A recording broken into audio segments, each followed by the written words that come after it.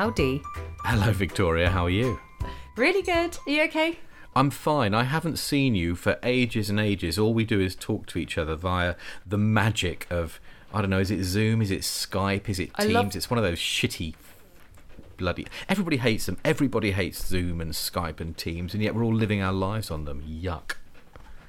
What are you talking about? All that you ever... the only interaction that we ever have, and I said I love... And it sort of threw you for a nanosecond, didn't it? I love. You're like, I've never heard Mitz say that. No, she hates everybody. Well, it's going into what I love about hating something. Go and it's the fact that our communication is me going, here's another thing we need to do, down a text message. And that's your real voice as well, isn't it? You obviously put on a very posh false voice for these podcasts, and your real voice is meh, meh, meh, meh, meh. What about yours? You talk all high like Levi Belfield. Yeah, in but real life. the more sort of indignant I get, the higher pitched my voice goes. Do you know? I was saying neither of my sisters will ever put in an appearance to listening to this, so I can slag them off hugely. When me and one of my sisters, I've got a middle sister and an older one, were sitting there talking about how when people lie, their voices go high. Okay. And the other sister happened to come in because we only gather really for family food that gets all the pigs to the trough. And and she came in and she was like, what do you think of the apple pie that I made? And I went, it's really nice. And we couldn't breathe for a little while. I feel sorry for my eldest sister that she gets that kind of treatment from us being sad, juvenile and rude, really. We need to know what the apple pie was really like. Oh, it was yummy. She's a really good cook, actually. Oh, so you weren't lying when you said it was really nice. I wasn't, but I looked like a liar, which is even worse than being a liar. As most of the criminals that we talk about might know. They might. Or might not know. They are liars, but they don't look like them. Talking of which, we've got something to come on to in a moment, haven't we? We certainly have, yes. So we're going to be talking a little bit later on about the latest in Johnny Depp, and we've had some quite interesting... First, we've got to tell punters who we are. Oh, God. You always forget. I always forget this. I don't care. I don't know who I am. So my name is Ben Ando. I'm a former BBC News correspondent, former crime reporter, covered lots of crimes, lots of court cases, lots of gruesome stories, and I live in Cambridgeshire.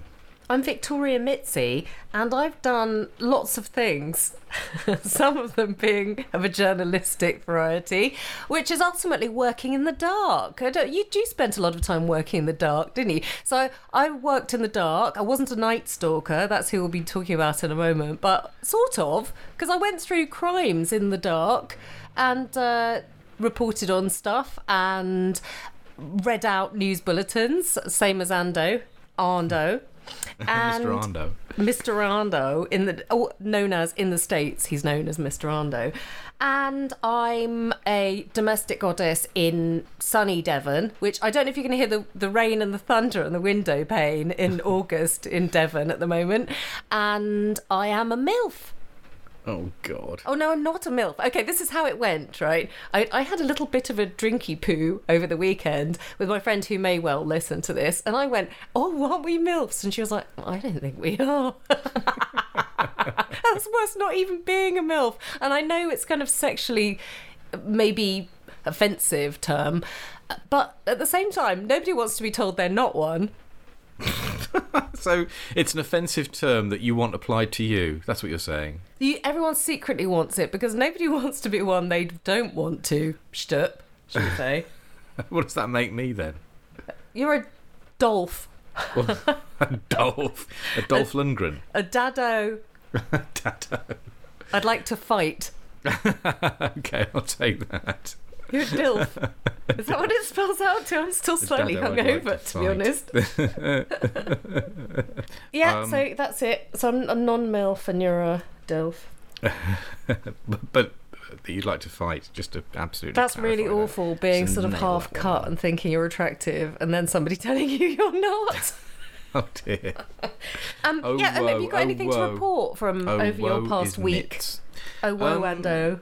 Just yeah. I think I saw your chimney fire up. Yeah. Oh, so I had a barbecue, and I fired up the chimney, and also I discovered a new thing that I'm really proud of, which is that you could make really nice pizzas by not using pizza at all, buying some pita breads, putting on some sort of, make up some tomato mix, a bit of garlic, tomato puree, chopped tomatoes, basil, cook it up, put that on, put on some mozzarella, some olives, and maybe a bit of salami, and you put them in the oven for 10 minutes, and you've got like mini pizzas. They're just awesome. And my youngest daughter came round, and she's got this thing at the moment where she insists on wearing sliders with socks, so she's become known in the family as Socrates. I thought that might be something to do with making pizza, because you tend to see the guys with the stripy t-shirts shuffling around on shoes like that. They're kind of hygiene cooking shoes. Yeah. Oh no, the cooking shoes that I often wear are my Crocs. They're proper cooking shoes, proper chef cooking shoes. Now you have to be stripped of your DILF status now. Dilm, Dad, I'd like to mock. That's it. Dad in illegal socks. What's been up in your world down in sunny Devon? Oh, a bit of beach activity when the weather gets hot, and then it goes back to the pendulous swing of the climate change.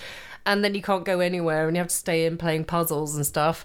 I just bored you with all the childcare provider. Anyone who has to deal with childcare in this lockdown, whatever it is, phase at the moment, before school starts, I totally sympathise. It's making me go madder than mad.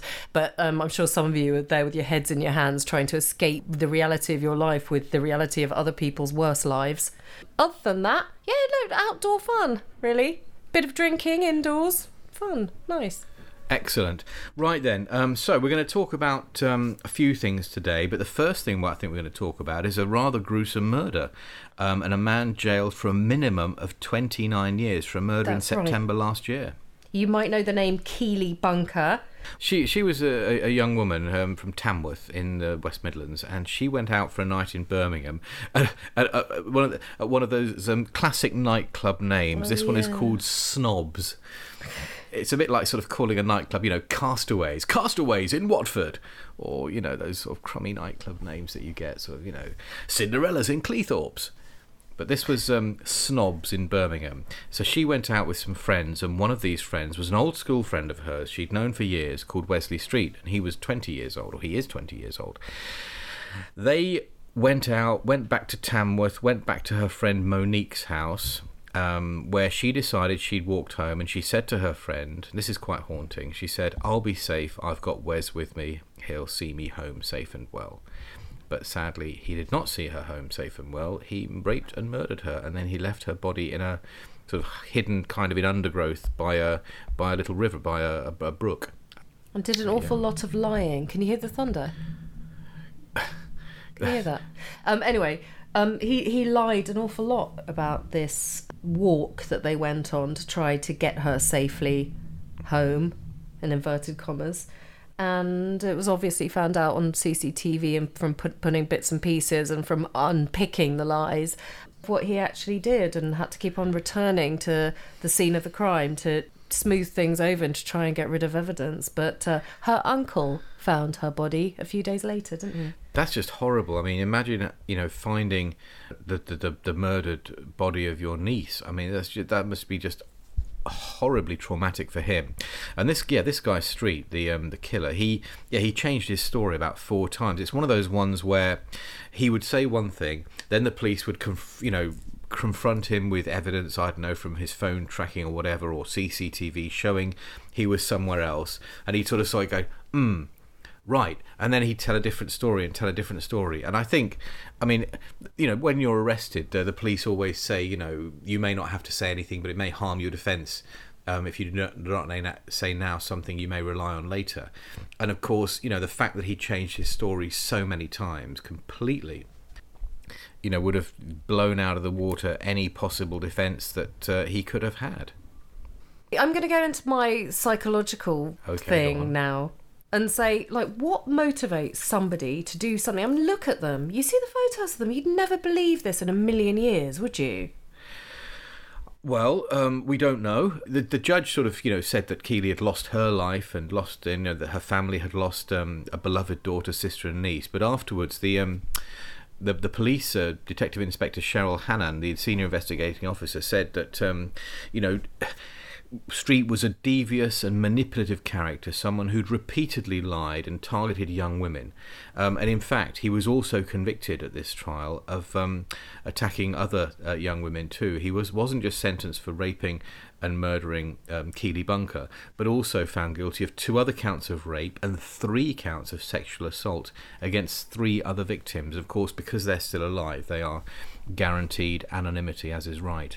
Just going back to a motivation for something, yeah. I mean, what we have found on occasion has been opportunism, and that does interest me in a sense that, some of the emails that we're going to go on to talk about is one of them, it sort of struck me that, although these crimes are kind of horrifying and kind of scary, those are the words that were used by one person who wrote in, you do want to understand them. You get drawn in, don't you? And I'm finding that about this case. I look at that young man, I think he's got his whole life ahead of him. Why do something so... It must have been off the cuff, but... Well, he was very drunk. I mean, the evidence was that he was very, very drunk. He had been drinking heavily. I mean, in fact, on the cab that he and the 2 women caught back from Snobs in Birmingham to Tamworth, he asked it to stop so he could be sick through excess drink. Clearly, he was very drunk. His judgment was impaired. But I mean, I suppose. This is speculation, but I suppose they'd known each other since they were children. She was clearly a very vibrant, very attractive young woman. It's quite possible he had harboured this, unrequited love/lust for her, and on this occasion he was presented with the opportunity. They were alone together. It was the early hours of the morning, and he just decided to enact his fantasy and... without any thought for the consequences. But of course, he was convicted of other sex crimes. He was clearly a sexual predator, and he just decided that that night he was going to predate on Keely Bunker, and of course she presumably put up a fight and he murdered her. It's quite thin ground, Ben, and I wonder if other people will be listening in the same capacity as I am, and everything's screaming no. I've sat on rape trials. I know enough about the accusations of sexual crimes to know that you rape and you murder, and that's the end of it. That's the decision that a jury has to make. Yeah. And does it make any difference whether it's unrequited? I mean, this guy, shouldn't have done that, and that's my question. What trips? I understand where you're going with the motivation. Of course he shouldn't have done it. I know. I'm thinking. What I'm saying is that they'd known each other for many years. I suspect. I wasn't in court for this one, of course, but I suspect that he had lustful feelings for her. That night he was very drunk. He had formed a pattern of being a sexual predator. He had at that point he had got away with rape before, he had got away with sexual assault before. He just assumed perhaps that he would be able to sexually assault and molest Keely. She perhaps put up a fight. He claims that he accidentally strangled her during sex. Obviously the jury didn't believe that, but he did throttle her. And also, I mean, he put her body in this brook, hid it with some branches. He went home at around 6:20. He hid around about 5 a.m. He went home around about 6:20. He then 4 hours later went back to where he had left her body to cover over and hide her with more branches. And the evidence was that he made a number of trips that day, the day after the killing, well, I suppose the day of the killing, later that day, to back to the deposition site where he put her body. So he was clearly thinking and sort of being strategic enough and to think, I need to hide this body. So he was clearly thinking, I need to get away with this. This wasn't some kind of, oh my God, what have I done? And immediately going to the police and accepting culpability and just saying, this was a terrible, terrible accident. Oh my God. He was trying to hide the body. He was being manipulative. It was manipulative behaviour. He was trying to get away with it. I suppose what I'm driving at is at what point do you get to the stage of, this is my childhood friend, she'll never go out with me, probably, blah, blah, and becoming a manipulative rapist and murderer. Do you see what I mean? Is this a is it a normal progression to a certain point? Or is being terribly drunk? I mean, the other cases that we've covered in this capacity don't seem to, They don't seem to be drunk people doing the crimes, do they?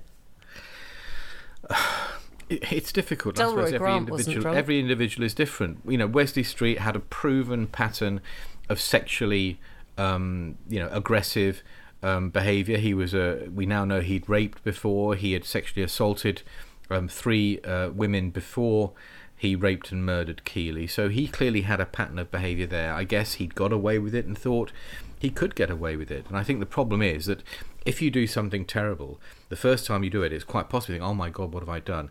But if you get away with it, if you aren't caught, if the victim doesn't go to the police, you might think to yourself, oh, okay, well, I guess I can do it again. And this is the danger. This is why it's so important when, someone is a victim of crime, if they can possibly bring themselves to talk to the police. It's so good, because this is the danger. If somebody isn't challenged, isn't brought to book for one piece of bad behaviour, then it can escalate, get worse and worse. There are so many things involved in what you're saying, though, because it's ideal that doesn't progress in somebody's life and that people do go. But as you and I, what was it recently? It was 80% of sexual offences that are reported don't result in any conviction. I think it's something along those lines. Yeah, it's a really difficult balance, and conviction rates for sexual offences, be they rape, sexual assault, they are lower, I think, than anybody wishes, and this is a real problem. And the problem is often they happen between 2 individuals in a private place, and it's one person's word against another.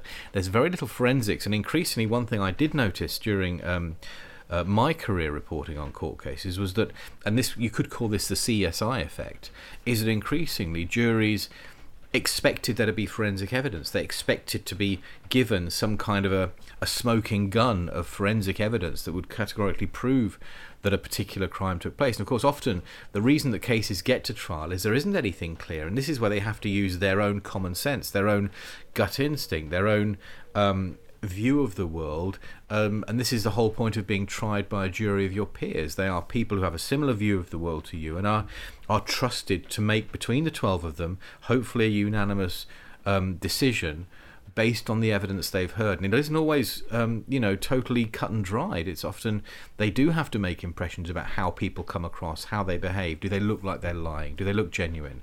It's being a juror is not easy. No one's claiming for a second that it's an easy thing to do. But even if it gets to that stage, because the CPS need a certain amount of evidence to prosecute, which doesn't always get there, even if there is a guilty party, which is fairly clear in, the average layman's eyes, does it? It's really difficult. I mean, the CPS have got difficult decisions to make, because the truth is, however unpalatable, the truth is that there is not an inexhaustible pile of public money ready for trials. Trials are expensive, barristers are expensive, courtrooms are expensive, justice is expensive, and there isn't. And the CPS has to do 2 things when it's deciding whether somebody should be charged. Is it in the interest of justice for this person to be charged? Well, if they think they're guilty, then yes, obviously. Secondly, is there a realistic chance of conviction? They have to be sure that they've got at least a chance of getting a conviction, because otherwise the courts could be filled with what you might regard as vexatious cases where there's very little evidence. Often and remember, under our system, someone is innocent until proven guilty. They have to be proved guilty. They don't have to prove their innocence. So any jury, when they're sworn in, will be told by the judge, you have to be sure this person is guilty. Now, that's quite a high bar for the evidence to reach. And we've talked about juries before and about things that go on in the jury room. And I think that the CPS has an unenviable job trying to decide whether a case is strong enough to bring to court. And certainly they don't always get it right. And I think they would probably admit they don't always get it right. Well, I wonder, I'm going to touch on miscarriages of justice later, prompted by a listener, so that's something that we can that comes out of that. But the other thing that it brings forward is the isolated situation, of course, and the cost as well. Exactly elements of the Depp versus NGN trial that we've been talking a lot about, how to prove an unenviable task on the part of the judge now to make those decisions as to what happened in those times when even the supposed perpetrator was perhaps very high on drink and drugs. Yeah, I mean, the Johnny Depp Amber Heard case is a bit different, as you know, because it's a civil action. So first of all, the burden of proof is purely the balance of probabilities. It's effectively 51%. You have to think is right when you make your ruling. Secondly, of course, it's an action between a private individual and a company. So each of those is paying their own legal costs. Now, when the judge makes his ruling, he may decide that one party should pay all of the other's costs, and that's a ruling he can make, but it's not being funded out of the public pocket. And this is the point. The CPS has to decide how best to spend public money, and it's a difficult one. I'm not saying it's easy for a second. Yeah. Well, fascinating, and a terrible, terrible case. This poor young girl and all the people who know her and her family. So, of course, our deepest thoughts go absolutely. To something this is really, so raw. really tragic, really sad. Terrible. And so we talked a bit about the Johnny Depp Amber Heard case. We are going to be picking that up later because we had quite some really interesting feedback, which I want to talk about. But now I think we're staying with a sexual attacker, and we're going to pick up again on Delroy Grant, the Night Stalker from South London. And we spoke to Colin Sutton about this, Victoria. That's right, the man who headed the investigation, and talking about the sort of trials and tribulations in terms of manning an investigation like this, and how it was a crime which went on for such a prolonged period of time, indeed with its hiccups as well, and a particularly big hiccup right in the middle, and how former DCI Colin Sutton concluded the manhunt, indeed the name of the TV drama, which was based on his pursuit of not only Delroy Grant, the Night Stalker, so-called Night Stalker, but also Levi Belfield. The Night Stalker investigation, Operation Minstead, was not one that Colin was originally involved in. He was brought in, if you recall, well, he'll tell us all about it, but he was brought in to look at it and sort of see if something could be done differently, because it did seem that the police at that time had come up against a bit of a brick wall trying to track down this guy who was burglarising, if that's a word, burgling and sexually assaulting very elderly victims. So here we go.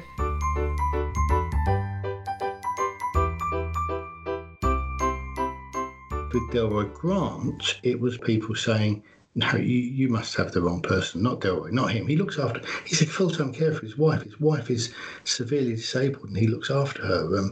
He's the life and soul of the cricket team and the pub, and he plays music and he likes the street parties we have, and people just really couldn't believe and literally thought we had the wrong man, that we couldn't have the right man. So compared to Levi Belfield when introduced to me, I have the same thing some years later at Lewisham Police Station.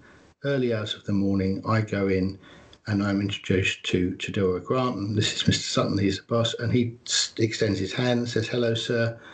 He didn't say pleased to meet you. I said to him pleased to meet you, because I was. At that time, we would give them like a white sweatshirt, white jogging pants, white plimsolls. So I've got this 53-year-old Jamaican man standing there dressed all in white, and he was of that generation that cricket was a thing. So I kind of said, "What are you doing then, Delroy, batting or bowling?" And he seized upon it and he said, "Oh, you're into cricket?" I said, "Yes, of course I am." He said, "Oh, I bet you don't still play." So I do actually, yeah. He said, "Oh, bowl and bat?" "Oh, no, I can't bowl these days, Delroy. No, my knees are not good enough for that." And we started having this conversation about England's prospects on their winter tour. And he knew that he'd just given a DNA sample that was going to match up and was going to put him in prison essentially for the rest of his life.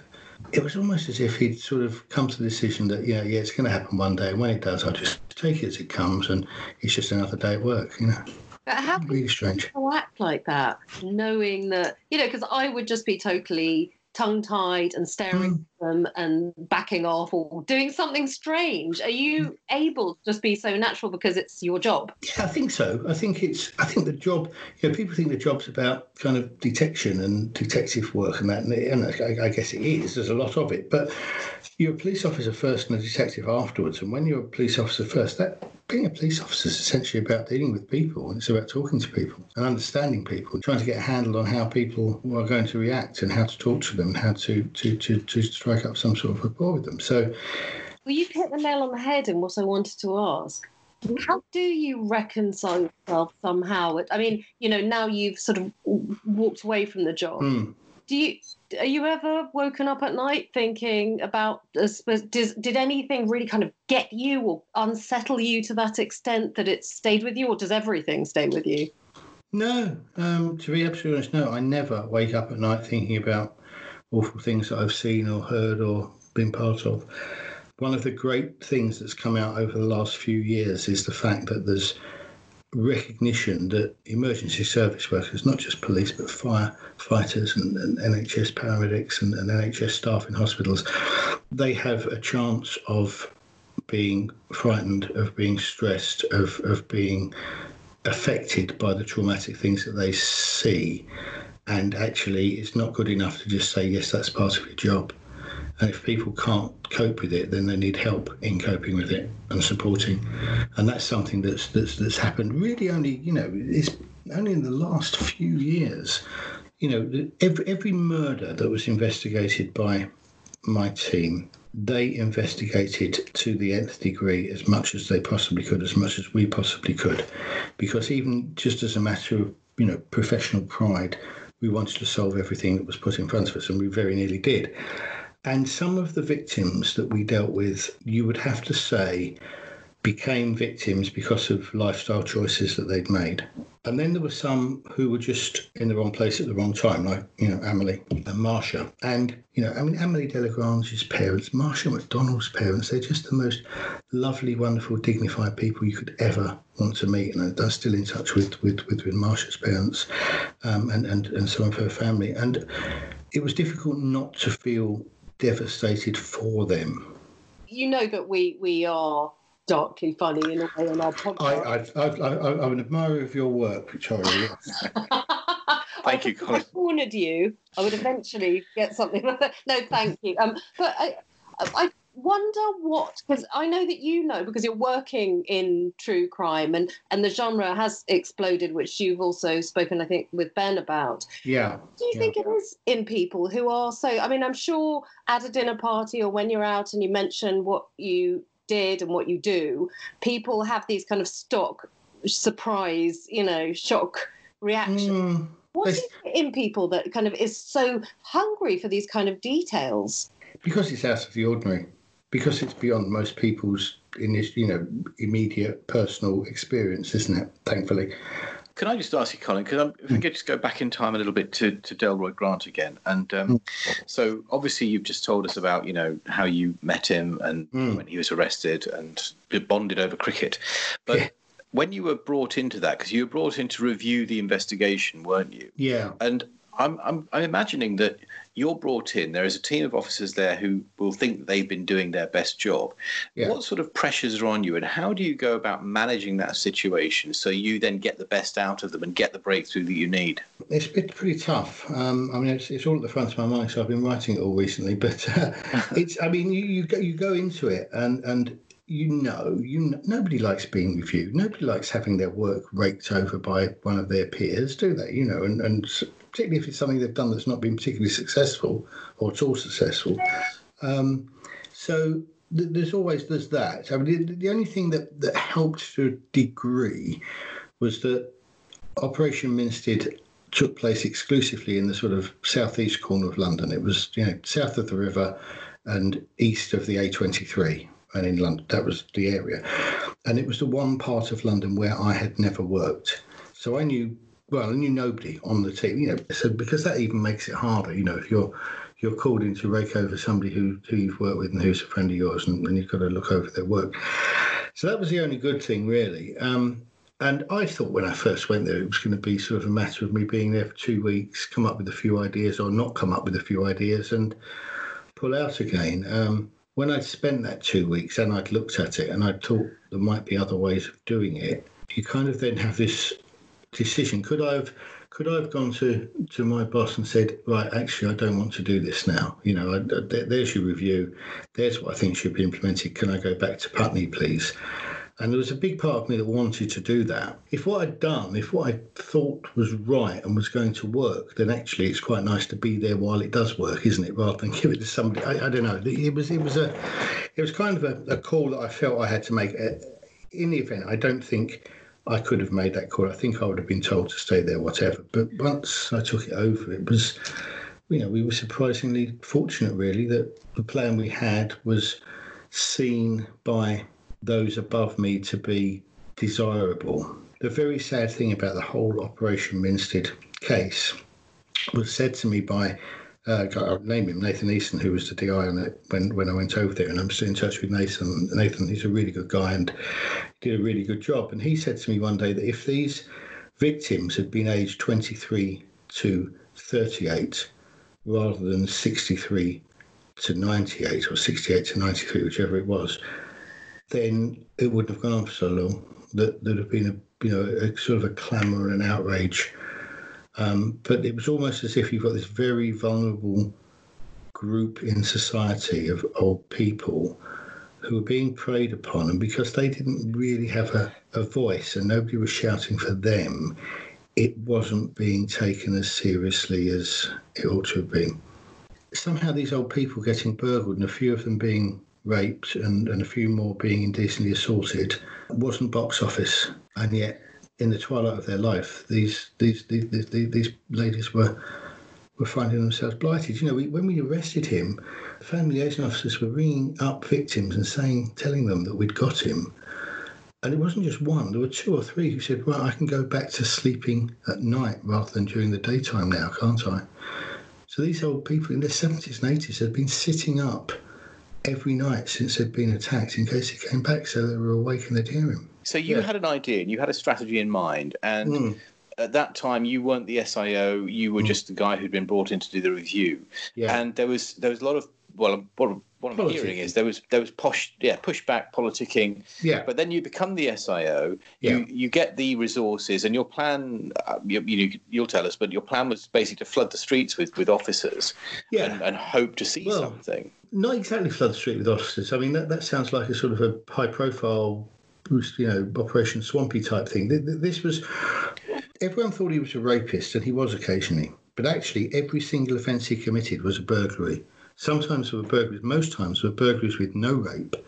He would break in, he'd talk to the old lady or sometimes the old man for some time, frighten them to death, steal cash and jewellery or whatever they had lying about and go. And when you have a burglar on a division, going back to right into the 80s when I joined, if they were burgling hell out of a particular estate or a particular type of house, something like that, the bosses would grab as many sort of spare officers as they could, put a team of about 20 together, and you'd sit in cars or vans or in people's bedrooms looking out the window. And eventually your man would come along and do one in front of you, and you'd all jump on him and he's arrested, and it was down the pub. And, that's how it worked day in, day out across London, across the country. And so what I thought was really, what we've got is that, but on a much bigger scale, because instead of just an estate or a part of the division, you've got a quarter of London, and that's going to take a lot more people. So we had to be a bit more intelligent in terms of our analysis of the sort of house he worked, he liked to break into, and the sort of locations he used. And I wanted to do that, and then to observe that area in a way that he would not know we were there and did not know we'd been there. I was confident that if we did that, we could sit there and he would come and do one in front of us. In the event, what happened, we started the first night, had 70-odd officers keeping observations, but you wouldn't have known they were there. And the first night, he committed 2 offences just up to the north, about half a mile from our area, and then drove through our area. But of course, we didn't know it was him, didn't know it was his car, and did one to the southeast of it. And then the second night, we now know what sort of car he's driving with. We're a little bit sort of looking out for things more. He committed an offence a long way away from our area of observations and was very nearly caught because he was heard breaking in, and the victim phoned the police, and the uniformed officers were 20 seconds behind him. And there was an immense and epic foot chase over gardens and through parks and through a river and over a wall, and all this sort of thing. Went on for a couple of miles, and there's a young mid-20s fit officer who's outrun by what we then found to be a 53-year-old. But he outran him. Just shows what kind of adrenaline, I guess, can do to you. And he was 20 seconds away from being arrested, and that frightened him, and he didn't come back for 2 weeks. And so we've got this huge operation, this expensive operation going on for 2 weeks, and nothing's happening. And then finally he came back, and when he came back and decided it was safe to offend again, he did it right in the middle of our observations and was arrested. Wow, that must have been quite nerve-wracking when there was that huge gap and there was all this money being spent. Yeah, I had a guy. I was standing in the control room where we were running it, and you've got these banks of screens and computers, and it was state of the art, sort of whatever we could do for surveillance. And a senior officer, chief superintendent, came up to me and just looked at it all, and he said, and we'd had sort of 13 days or 12 days then without any action at all. And he said, how long can we keep this going for, Colin? And I said, until someone's got the balls to sign it off, sir. And he looked at me and said, fair enough, and walked away. I didn't see him again. And that was the thing, because, if you were the person who said, no, you've got to stop, and he kills somebody the next night. Yeah, it's one occasion where the sort of risk averseness, which has been so burgeoning in the police service over the last few years, worked to my advantage, I think. Nobody wants to be that man or woman who signed it off. Yeah. Having set it started, nobody wanted to be the one to stop it at the wrong time, of course. That's right, absolutely, yeah. Excellent. Well, look, Colin, that's great. Thanks very much indeed. Lovely speaking. Thank you. Thank you. Bye-bye.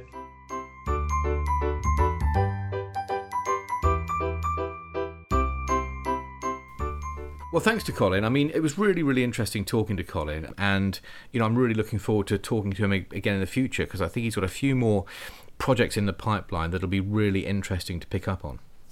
Yes, and of course the upcoming series of Manhunter, based on the crimes that he's just been talking about. I mean, Colin's funny, actually. He's funny to talk to. I do enjoy listening to him, because nothing beats speaking to somebody who is there and who's what was your feeling when that happened? How did you feel about that? With Delroy, you could tell there was a couple of weeks when nothing happened, when for whatever reason they didn't get lucky. He wasn't active in the area where they had all staked out, and I'm sure Colin at that point must be thinking, oh shit, are we ever going to get our man? I bet he wouldn't think like that, and that's the reason why you want him on the investigation. The way he talks about it, you can tell why he heads the job. Yeah, okay, Colin wouldn't think that. That was me paraphrasing. Yeah, careful. Right then. So now let's talk again about Johnny Depp and Amber Heard. Now, everybody who's listening to this, who's interested in the case, will know that we're now... all the evidence is finished. We've heard all we're going to hear from Johnny Depp, from Amber Heard. We've heard from Heard. Well, yes, and that's it for Depp. And it's all about now waiting for the judge. So the judge has gone away, and we think sometime in October he's going to come back, make his ruling, and basically say to people, right, this is what I've found. On the balance of probabilities, either he finds in favour of Johnny Depp and says, right, I think, all the things that she said about you, being aggressive and assaulting her are not true. Or he may find in favour of Amber Heard and decide that Johnny Depp was not libelled when the Sun newspaper used the word wife beater to describe him. So now, but what's interesting here? So I've had quite a few people messaging me on Twitter in particular and saying, taking issue with a comment I made last time, where I questioned the wisdom of somebody in Johnny Depp's position for taking legal action. My point being that, yes, you can clear your name, but going to court is always a lottery, no matter what anybody tells you. And also, some of the details and the information we have heard have been, I think, embarrassing to the point where, in actual fact, you might have preferred not to have to go to court and get those out at all. And of course, what people are saying is, hold on a second, Johnny Depp here was being accused of being a wife beater. You, Ben, must be an idiot if you think that that's not worth going to court over. And, I'd like to say thanks to Vivienne, to Melly, to Reed Orwell. These are people who engaged with me on Twitter and made some really good points, actually. I love the fact they're picking on you. They weren't picking on me. I think it was a really good debate. I mean, one of the guys... Oh, my goodness. Sarcasm alert.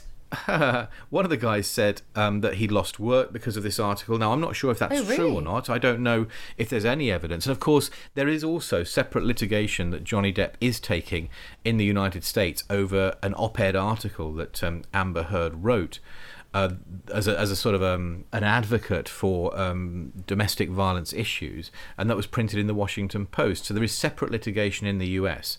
But, I think certainly my comments struck a chord with some people and triggered others. And somebody actually said to me, do you not have functioning empathy? And I thought, well, actually... How do they know? They must have listened intently to the last it's true. podcast. And it made me think, and I realised I don't have a lot of empathy.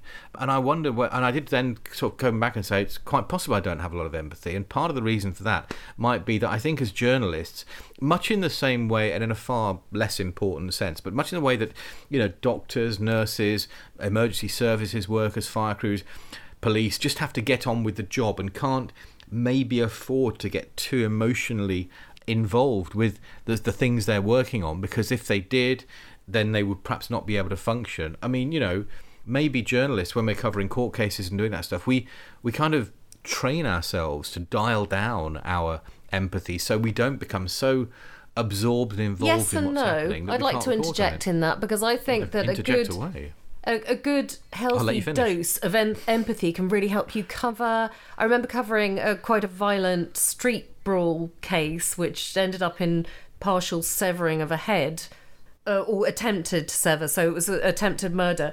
And my colouring those reports made it, really, because I was sort of kind of trying to muscle my way into doing court reporting. As you all know that Ben and I love to do this particular aspect of our jobs. So that colour and the things that you and Ben, like you always sort of are interested in the court portraits and that kind of detail. I think it really helps to colour it, and you can't do that without empathy.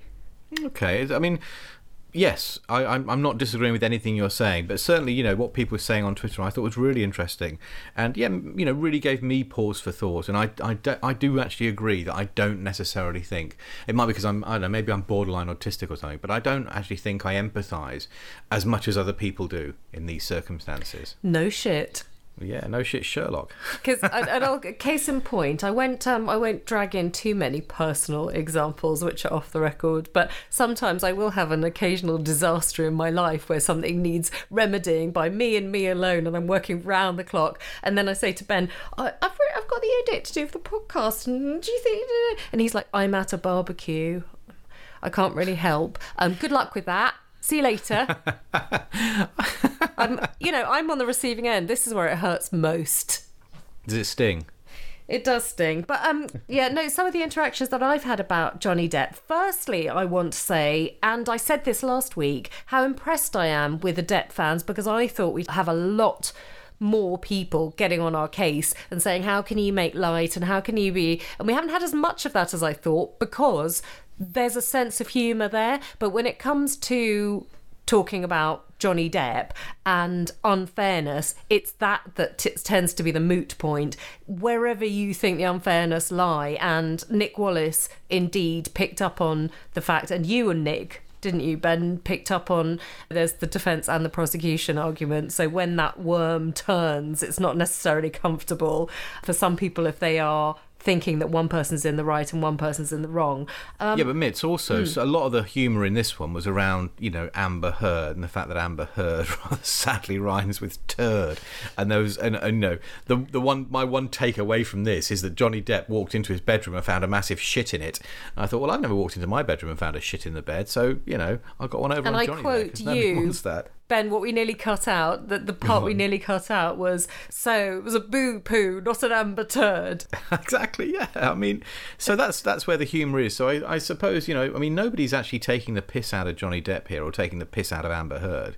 I think what we're doing is we are it's not piss. Kind of lampooning the bizarre details of their lifestyle that have been revealed in this court case. and pointing out that, this is not how most normal people live their lives. Well, I think everyone knows that. Scrawling on the walls, and I don't know. I don't scrawl on my walls and things. But if I can be allowed to finish here, I haven't said that for a while.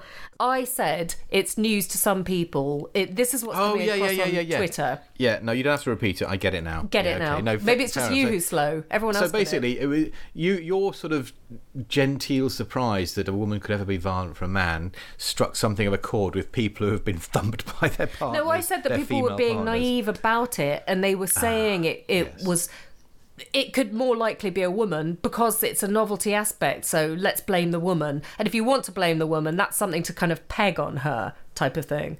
Right, yeah, fair enough. Anyway, but I think everyone gets my point by now. I just wanted to make sure that everybody realised that I said it does go beyond that. And of course, if it's a man to a man or a woman to a woman, it's still abuse and it has to be seen in its own right. And I don't want anyone to think that I'm not thinking that just because it's going a particular way round. I'm sure nobody is thinking that you're not thinking. Let's dig this hole. No one's thinking that you're not thinking. Everyone's thinking you don't Everyone's not thinking about what you're thinking and nobody cares what you're thinking. Everyone's caring that you don't care.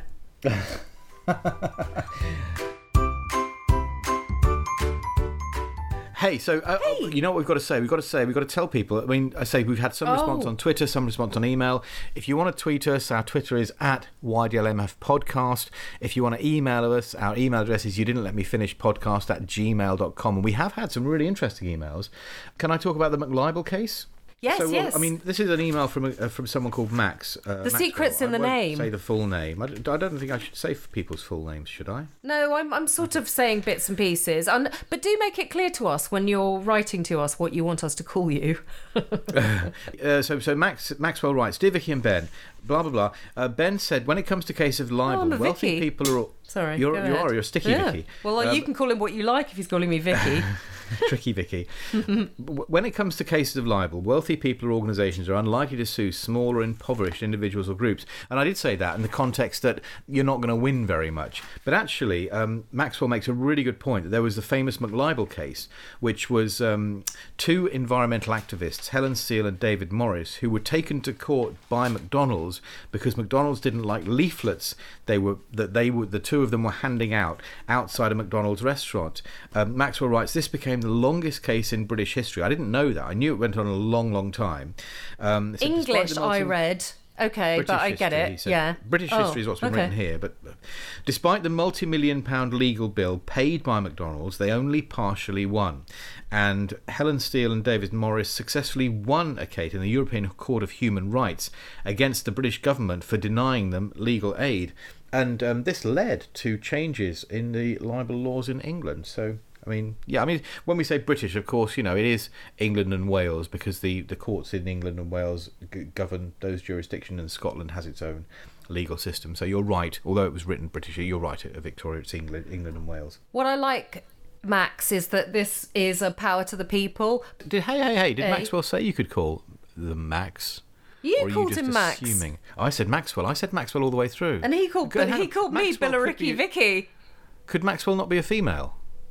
I've just been very consciously not saying him or her. Okay. I was just saying they. Either way, yes. Either way, I do think it's a power to the people case that I think the point being made here ultimately is that you don't have to be a huge corporation to take action like this, and that it proves that people can do this. And we've gone from, in our podcast, to one of the biggest cases in, what was it called, in the century was the tagline for the Depp versus NGN trial, to the longest running. So we've basically done it all.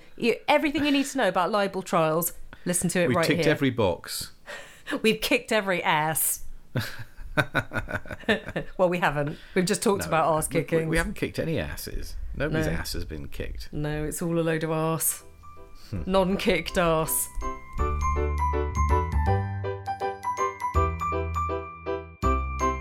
Moving on. Okay, I'd like to talk about mincing people and body disposal. Oh, wow. Go on, tell me more. Well, we've had an email from a glamorous news lady. You know who you are. It's two alternative body disposal methods here. And Glamorous News Lady is going to be your moniker from now on till you come and join us. I'm going to poke you till you come and talk to us about all these delicious crimes that you keep taunting me with, including a man who apparently there was no proof of where he disposed of his wife and his two children, I think it was. Yep. His wife and children, but it was believed he'd minced them at his restaurant and thrown them into the Salcombe estuary. And she goes on to say that's long enough ago for it to be safe to eat the local crab. That's this is John Allen. About John Allen. Go on, Ben. Yeah, but this is what you might call a real cold case. Well, I suppose not a cold case because it was solved. But so John Allen's wife Victoria and his two children, who were very young at the time. I think they were 5 and 7 Jonathan, 7-year-old, and 5-year-old Victoria disappeared from Salcombe in 1975. So a long, long time ago. And he died in 2017 in prison, still protesting his innocence. So a great case there. I mean, I haven't looked into it enough to take it further, but what I did have a brief look at was the other case that's mentioned, Charlene Downs, and actually a bit more somber here because then it went into grooming and prolific child sex offenders in Blackpool. That's right. Yeah, I do remember now. Yeah. So very sad case, and they didn't find a body for that either. Yeah. So very little can be done, as we know. She disappeared in 2003. And there's still a £100,000 reward for any information. And this is this case allegedly brought to light what was described as endemic child sexual abuse in the town. And the police believe that for a protracted period before her disappearance, Charlene had been the victim of sort of sexual abuse or child sexual abuse at the hands of one or more men. She was only 14 when she disappeared. And yeah, I mean, she disappeared, and her body has never been found. But according to an internal police report, she was one of 60 girls in Blackpool, some as young as 11, who had been groomed by men to take part in sex acts, and they'd be given food and cigarettes by the sort of men working in like fast food joints in exchange for sex. And possibly an early indicator of what was to come in terms of grooming, because that was 2003, and then we know that the grooming trials that went ahead in sort of areas around sort of Midlands and moving northwards. I mean, there's been lots and around, you know, the Sheffield, you know, Rotherham, Sheffield, Yorkshire. But back to Charlene, I mean, what happened there also was that there were several arrests. 2 men were tried, and during the prosecution case, there were suggestions made that when talking about disposing of the body, the men had talked about putting it in kebabs sold from the fast food outlet where they worked, which is utterly revolting. But in that case, the jury failed to reach a verdict. A retrial was ordered for 2008, but there were serious errors in sort of covert surveillance techniques that were used. So, and this comes back to what we were talking about before, actually, Victoria. The CPS decided they could offer no case, and the men were released. So this is where, for various reasons, you know, the case just couldn't be proven against 2 men who were then released without charge. And of course, in legal terms, they are innocent because they have never been found guilty. Right, and then that kind of leads on to some miscarriages of justice, so hold that thought for the next email. But I just want to say that this listener goes on to say where she refused to get a kebab for dinner when she read about it. So thank you for those. I knew that your green light went on as soon as I started chatting about, as I do, about body disposal with you.